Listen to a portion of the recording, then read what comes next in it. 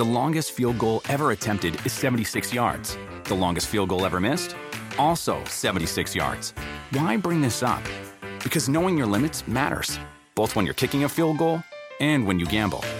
Betting more than you're comfortable with is like trying a 70-yard field goal. It probably won't go well.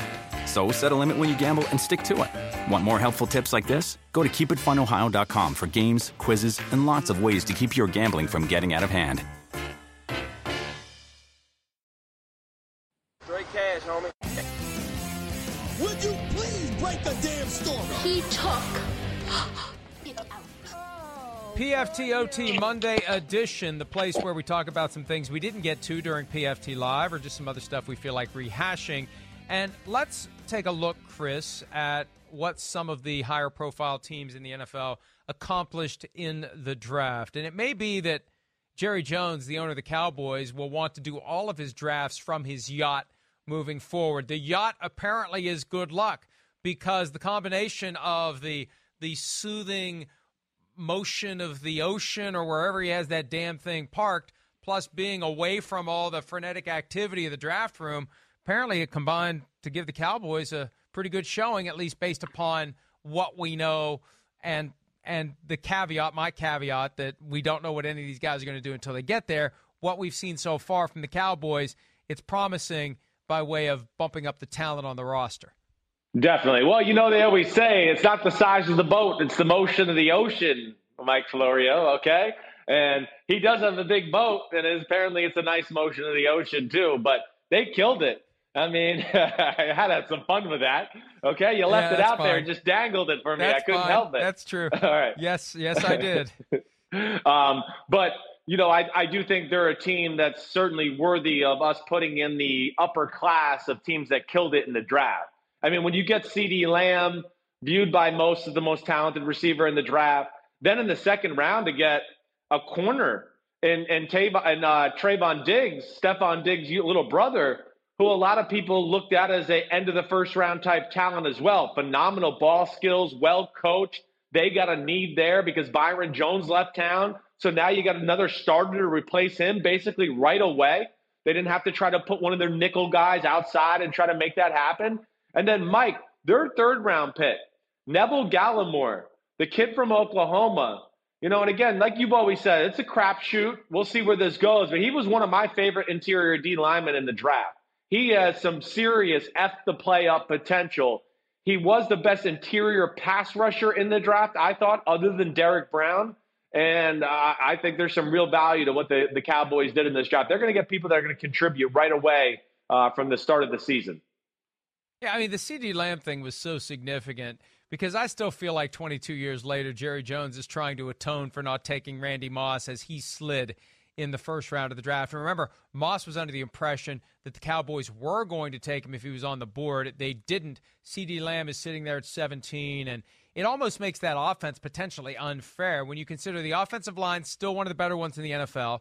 Ezekiel Elliott, Dak Prescott, Amari Cooper, and you throw CeeDee Lamb into the mix. They could be a dynamic offensive team in Mike McCarthy's first year as the head coach. And I'm surprised you didn't mention a couple of guys, Tyler, it looks like you could pronounce his last name Badass. I'm just going to call him Tyler Badass, Biadasz. But he comes in at the center position, and I know it's not, given where he's drafted on Saturday, an automatic that he plugs right in for Travis Frederick, but they needed to address that position. I'm surprised they waited as long as they did, Chris. No, well, they got a good eye for talent. That's what we do know. And then if you're looking for good offensive line play, Wisconsin's always a good place to look. So not that they're desperate at the center position. They got guys there that I think that they think can fill in right away, even without this rookie. But now this gives them a little bit more depth and flexibility there if there is an injury to happen or anything like that. And even Mike, the guy they got in the fifth round with pick 34 in the fifth round, Bradley Anae from Utah. This is what I like about Dallas. Later in the draft, they take chances on guys that they saw a few elite things from. Anae from Utah is a really gifted, talented pass rusher. Now, he's a little underwhelming in the other parts of his game. He's not great at defending the run, but I think they're going to find a role for this kid where on third downs, he'll be a pain in the butt coming off the edge. He's slippery, knows how to use his hands, has a lot of different weapons as far as pass rush moves are concerned. So, I really applaud the Jones family. They have quite an eye for talent, and I think they plugged a lot of holes and improved their football team this weekend. Yeah, and again, we'll see how these guys pan out, but they had lost so many guys in free agency. We've been so focused on the Dak Prescott contract and Amari Cooper, who they kept. A lot of gaps that needed to be filled, and they worked toward doing that. All right, by the way, it's Tyler Biadasz. I prefer Tyler Badass for the new Cowboys center, and they're going to need him to be a badass. All right, the Kansas City Chiefs are the baddest of the badasses in the NFL right now, the defending Super Bowl champions. We have had much to say about Clyde Edwards-Helaire, the LSU running back who was the 32nd overall pick in the draft, your top running back in the draft. The Chiefs apparently agreed. What did you think of the rest of their selections, Chris? Well, again, getting an offensive lineman, right, in round 3, and Lucas Niang, you watch him. He's a giant human being. And Andy Reid's one of those guys where, like we talk about with other teams, like the Steelers with the receiver, when Andy Reid drafts an offensive lineman, I always perk up because I think he's a little bit of an offensive lineman whisperer. He's got a very keen eye for finding guys in the mid rounds of the draft, and then 2 or 3 years from now, we turn around and we go, damn, this guy's a good player. And, oh, man, Andy found himself a hidden gem once again. He's very good at that. But then in round 2, linebacker position, a little bit of need as far as the Kansas City Chiefs are concerned. They get Willie Gay Jr., the kid from Mississippi State, who's really athletic, can fly around the field, almost like an athletic, strong safety with the way he moves. So I think there was very great value in those 2 picks. I look at the top 3 picks and go, there's again, they got two picks in the linebacker and the running back that are going to contribute right away with an offensive lineman that, again, just gives them a little bit more depth and somebody for the future to take over when they do lose some guys. So I'm a big fan of Brett Veach and Andy Reid. They always seem to have a plan of attack as far as what they want to do with their team. Yeah, and look, they get the benefit of the doubt right now because they have put together one of the best rosters in the NFL. And any guy that Brett Veach takes, I'm giving him the benefit of the doubt because he's the guy that found Patrick Mahomes, one of the greatest players in NFL history after only 3 NFL seasons, the greatest quarterback of all time in the opinion of some, Tom Brady, gone from the New England Patriots. We talked during the show today about the fact that the Patriots did not draft any quarterbacks because, as Bill Belichick said, it wasn't part of the design. It was just the way things played out. And the way it played out, they had plenty of picks, traded out round 1, which they have done in the past. What did you make of the entire collection of draft picks that the Patriots put together this year, Chris? Well, they lost Jamie Collins and Kyle Van Noy, right, in free agency. Dante Hightower's getting up there in age. We know they value those hybrid-type linebackers who could do a lot of different things. So you look in the 2nd and 3rd round, they get Josh Uche from Michigan, who's like an outside linebacker, inside linebacker, defensive end, athletic freak hybrid. So that certainly makes sense. Pick 3, Anfernee Jennings from Alabama, another guy that's kind of an outside linebacker, defensive end hybrid. So they're going to be able to use him in a lot of different ways. And then really, pick number 5 of round 2, Kyle Duggar from Lenoir-Rhyne, Mike. This was the number 4 safety on my, big board at that position.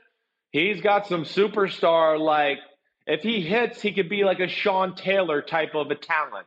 I mean, that's really what he is, Mike. The only thing that scares you is just the competition in which he played. But I think this, again, the Patriots here we go. Let's not forget, they were a defensive football team last year. They won almost all their games because of their defense.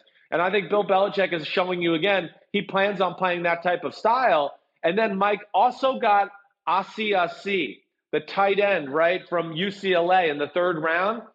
You could argue him or Cole Kmet were the 2 most talented tight ends in the draft. I think there were some off-the-field questions with Asiasi, but big-time talent, Mike, and a nice friendly target for Jarrett Stidham down the middle of the field. So the Patriots killed it, as they usually do.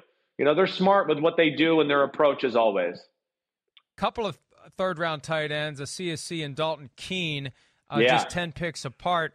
No receivers, plenty of offensive linemen late in the process, a kicker, which they need now that Stephen Gostkowski has moved on. And anytime you draft a kicker, it makes people nervous because you can find so many of those guys after the draft has ended. You better believe in Justin Rohrwasser as a fifth-round pick, or you end up squandering that selection that could have been devoted to something else. But again, Belichick gets the benefit of the doubt because of the 6 rings, the pelts on the wall and or the pellets on the horse, and the very Spartan, no-frills draft setup that he had with his dog and with his 2 computers.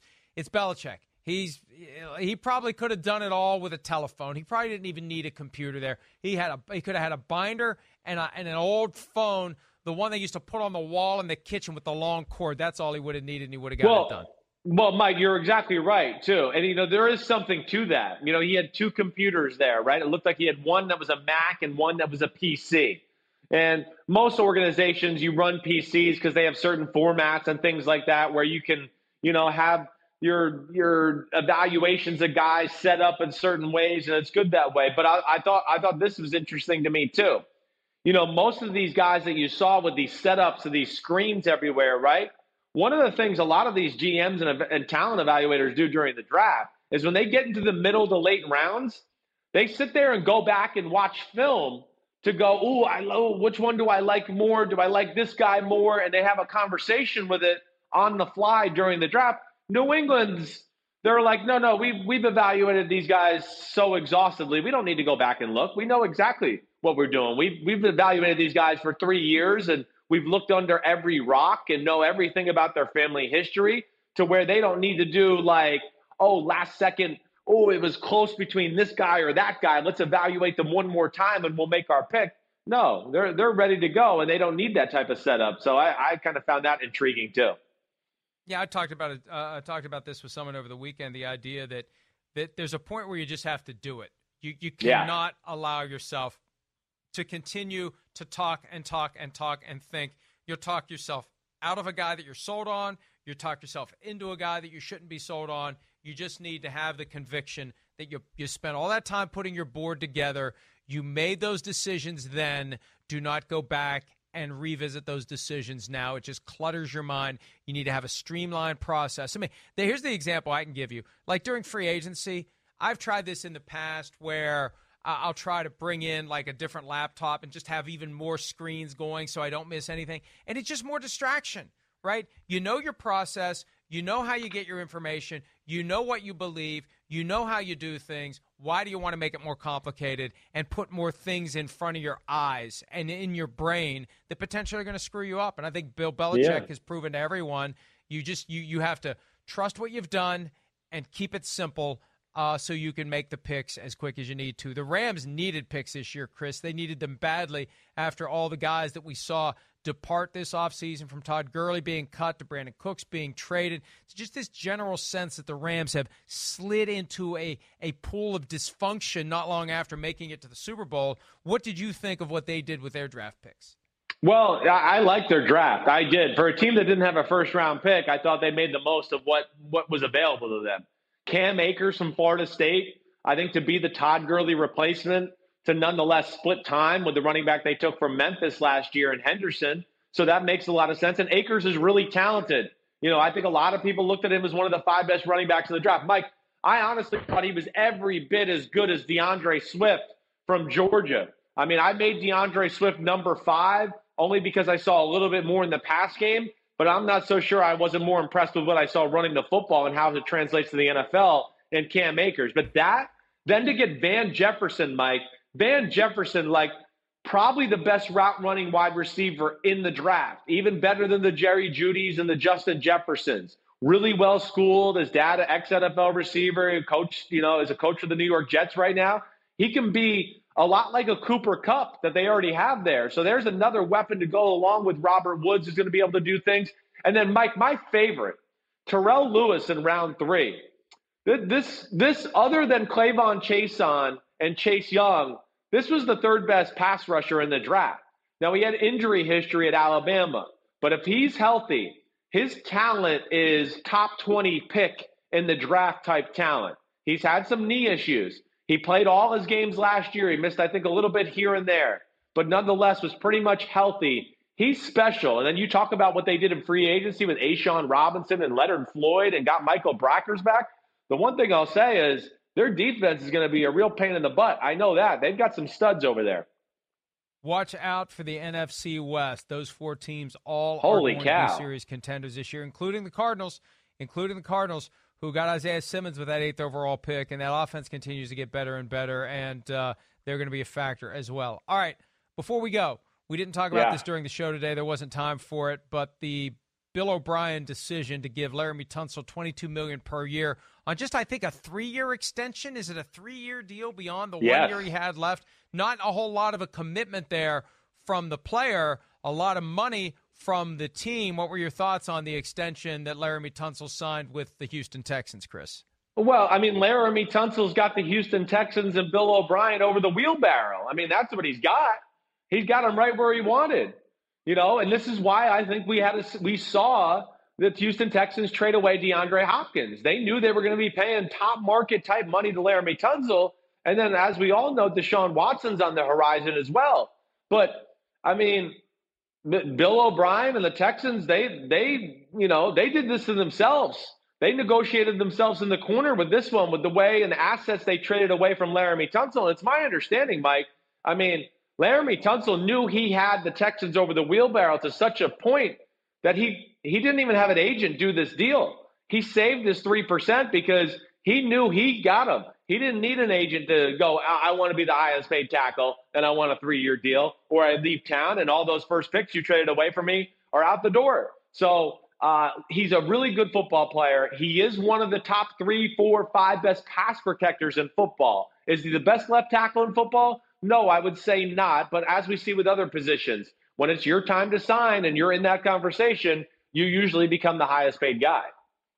And you know how I feel about this. A good agent would have gotten enough more beyond what Tunsil got on his own to justify the 3%. And I don't know whether or not there was talk that he was going to move on from his agent.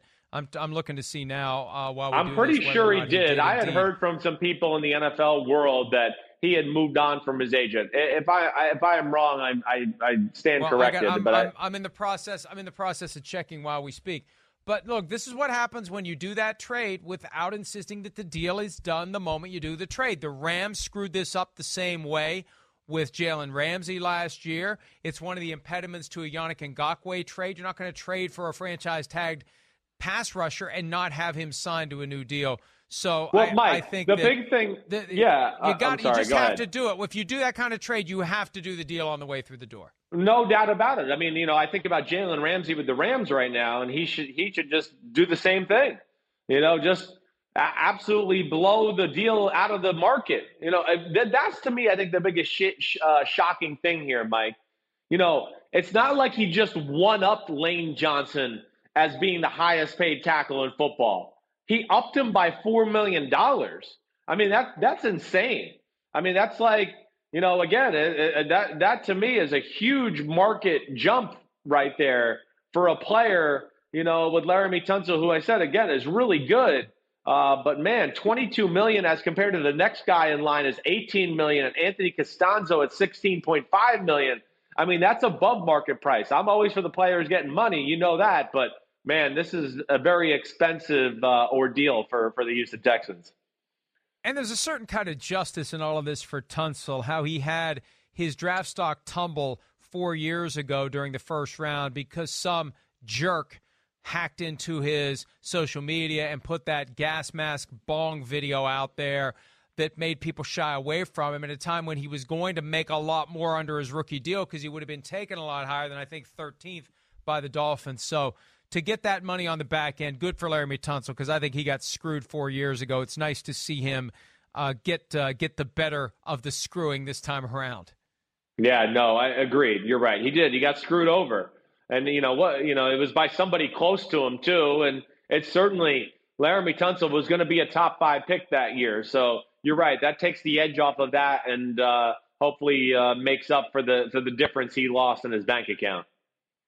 All right, so that's it for PFTOT. Tell us what you have going on later today with Unbuttoned, Chris.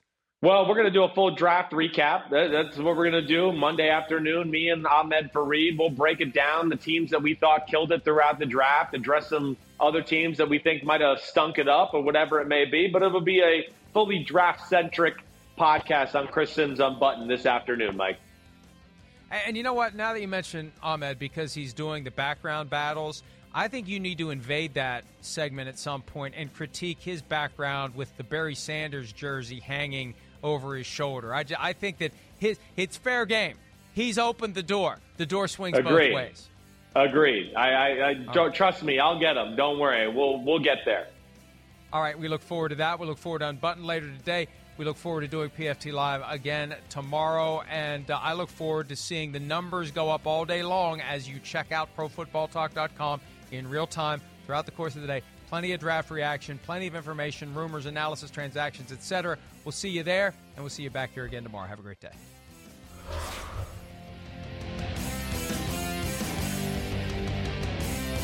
The longest field goal ever attempted is 76 yards. The longest field goal ever missed? Also 76 yards. Why bring this up? Because knowing your limits matters, both when you're kicking a field goal and when you gamble. Betting more than you're comfortable with is like trying a 70-yard field goal. It probably won't go well. So set a limit when you gamble and stick to it. Want more helpful tips like this? Go to keepitfunohio.com for games, quizzes, and lots of ways to keep your gambling from getting out of hand. With the Wells Fargo Active Cash Credit Card, you can earn unlimited 2% cash rewards on purchases you want and purchases you need. That means you earn 2% cash rewards on what you want, like season tickets to watch your favorite team, and 2% cash rewards on what you need, like paying for parking. That's the beauty of the Active Cash Credit Card. It's ready when you are, with unlimited 2% cash rewards. The Wells Fargo Active Cash Credit Card. That's real life ready. Terms apply. Learn more at wellsfargo.com/activecash.